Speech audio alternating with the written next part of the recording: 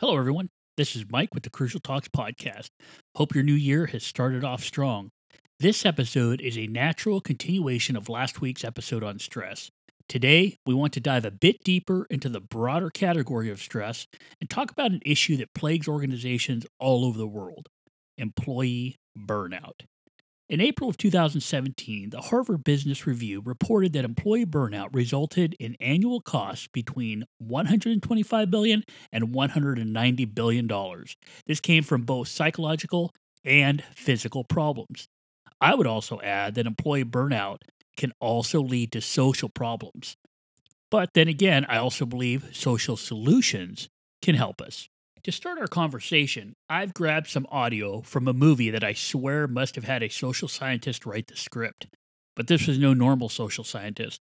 I think this social scientist must have understood the role of prototypes in creating social identities and penned all the characters as prototypes to give it that over the top feel, but at the same time allowing all of us normal social creatures to see pieces of our own lives, to see the roles that we play, and to see the identities we have to deal with from others in all of these characters and the situations they find themselves in. So this movie is one of my most favorite, hey, it's a weekend, I have 2 hours to kill movies, right after Top Gun and Napoleon Dynamite. This movie is Office Space. So if you look up the movie Office Space, you will see it has a pretty strong following. Now, let's throw on our lens of identity to kind of understand why we could use this movie for the purposes of this episode. Remember, identity are those roles we adopt and play to make decisions and understand the world around us. Think about Office Space and why it has such a strong following. Even though the characters work at an imaginary software company, we're able to engage with them through story. Even though their story is comedy and a little further out on the fringes than what we normally deal with in our own organizations, we still understand their story. Why is that? It's because a lot of the characters are the prototypes of the roles we see in our own lives. Lumbergh the boss, a small group of friends at work that trust each other. How we swap roles slightly when we go to a coworker's barbecue. The way our behavior and dress can change when we get promoted or transition to a new job. All these things that are kind of over the top in Office Space, we deal with in our own lives. We see a little bit of ourselves, a little bit of our coworkers, a little bit of our friends in each of these characters and in the situations they have to deal with. So, in these next few clips that I grabbed from Office Space, think about some of the roles that you've played, some of the roles you've seen your friends play, some of the roles you see in your workplace.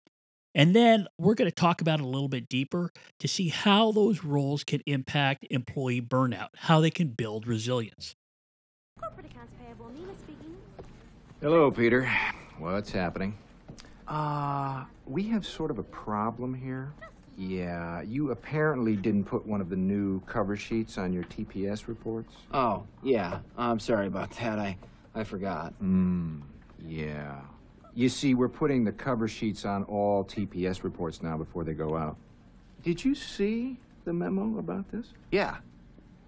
Yeah, I have the memo right here. I just, forgot. But, it's not shipping out till tomorrow, so there's no problem. Yeah. If you could just go ahead and make sure you do that from now on, that would be great. And, I'll go ahead and make sure you get another copy of that memo. Okay? Yeah, no, Bye-bye, I have Peter. the memo. I've got it. It's right. Hello, Phil. Discovered in a Spanish shipwreck off the coast of Milton. Spain. Hi. Could you turn that down just a little bit? But I was told that I could listen to the radio at a reasonable volume from 9 to 11. Yeah, and no, that I according know to you're allowed to. I was just thinking maybe like a, personal favor. Well, I told Bill that if Sandra's going to listen to her headphones while she's falling, then I should be able to listen to the radio while I'm collating. So I don't see why I should have to turn down the radio because Yeah, all right, okay. I enjoy listening at a reasonable volume. Thanks. From 9 to 11. Milton. Hi, Peter. What's happening? We need to talk about your TPS reports. Yeah, the cover sheet, I know. Bill talked to me about it. Yeah. Did you get that memo? Yeah, I got the memo, and I understand the policy, and the problem is just that I forgot the one time, and I've already taken care of it, so it's not even really a problem anymore.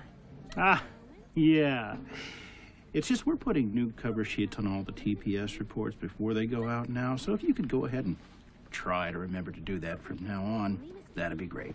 All right. Our protagonist, Peter. Poor Peter. So, he didn't do his TPS reports, had to make sure they got the memo. A couple of bosses came by talking to him.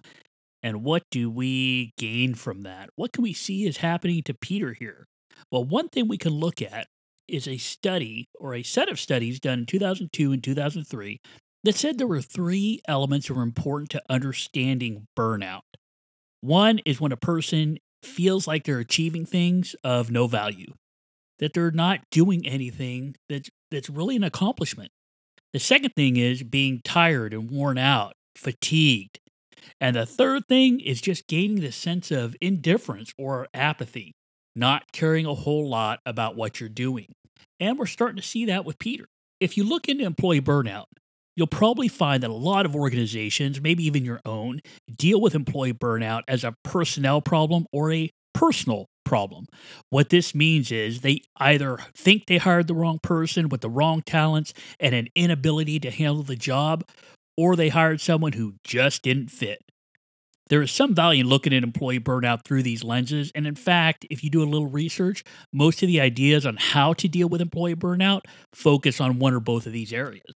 But today, I think we need to change our lens a little bit and take just a little different approach to employee burnout.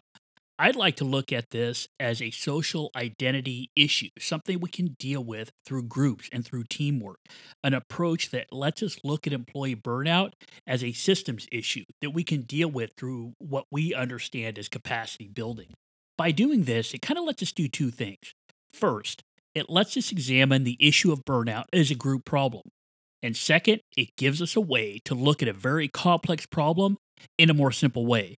By using the identities people adopt to understand themselves and the world around them, we can start to understand how we can have a positive impact through this understanding of group belonging and through this understanding of the roles that we play. In other words, burnout, like stress, is something that we as social animals can deal with as social animals. We were never solitary animals that hunted on our own and lived on our own by ourselves. We needed others. We've always been social animals. So to me, it only makes sense to deal with some of our most common problems the same way we have been dealing with problems for eons, and that is as a group.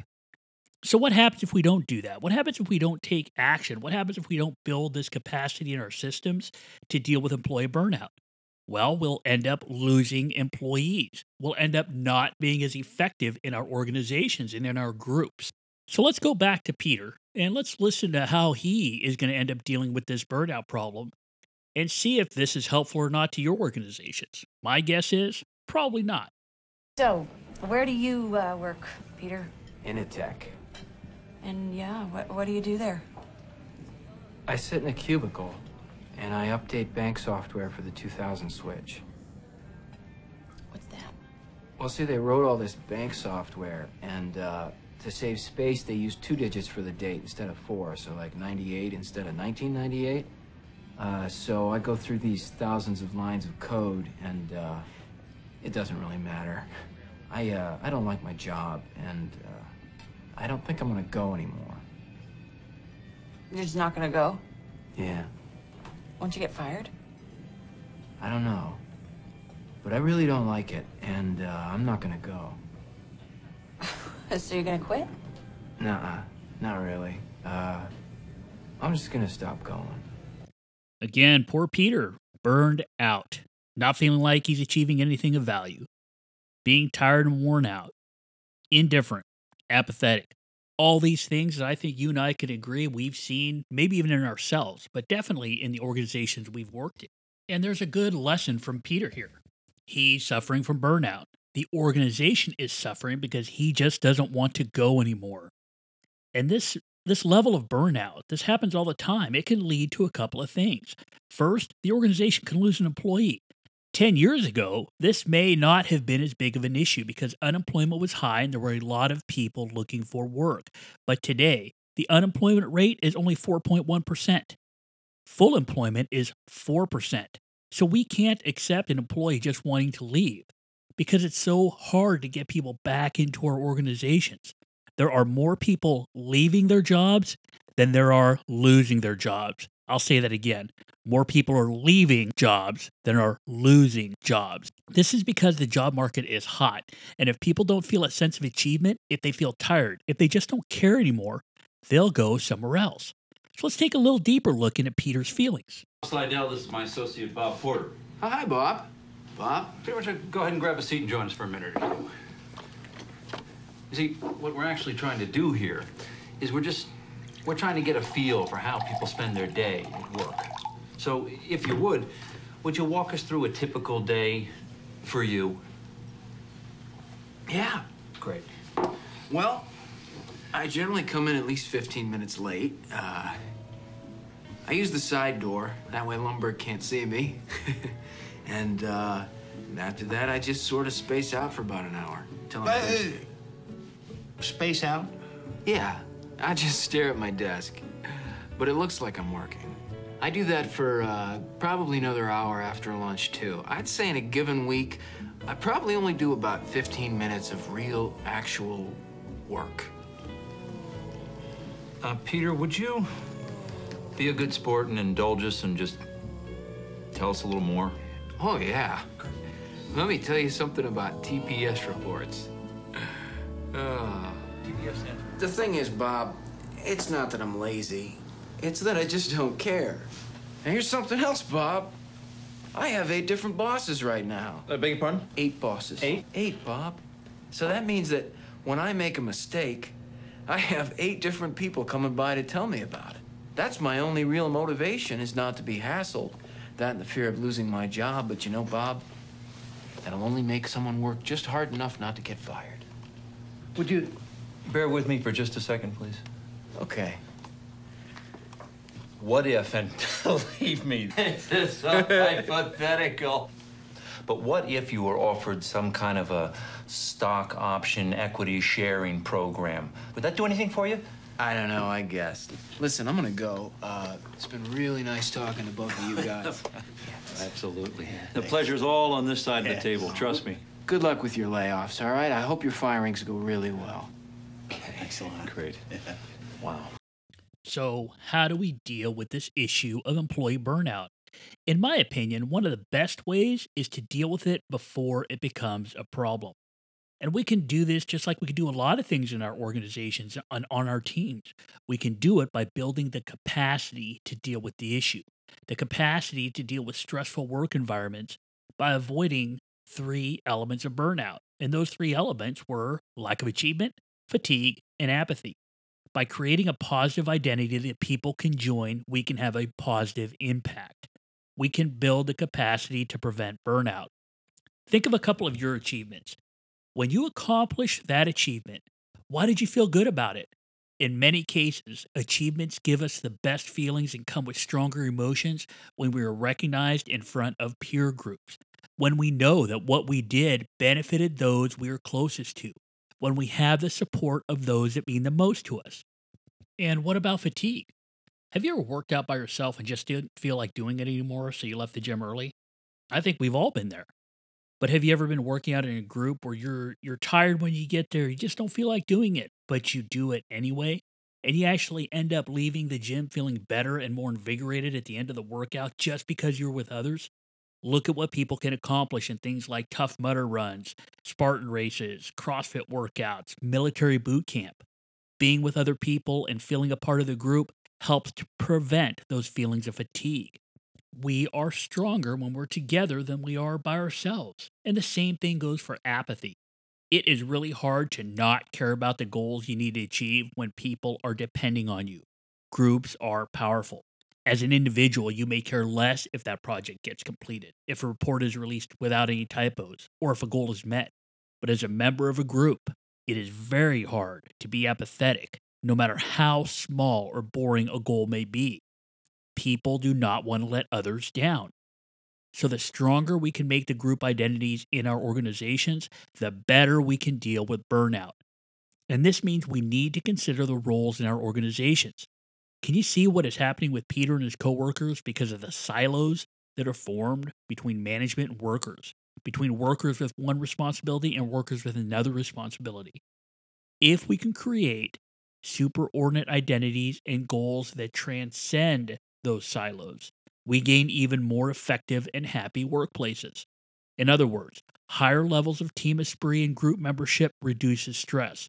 Lower levels of social belonging cause distress.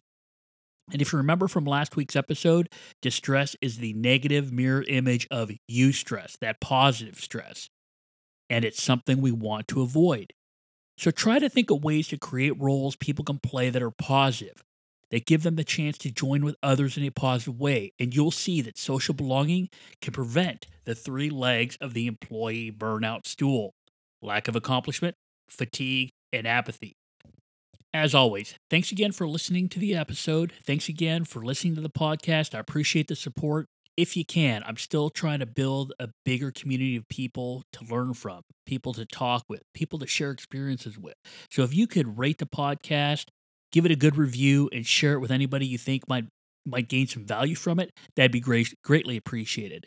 You can always contact me by going to the crucialtalks.com website and making contact with me via email, the contact form.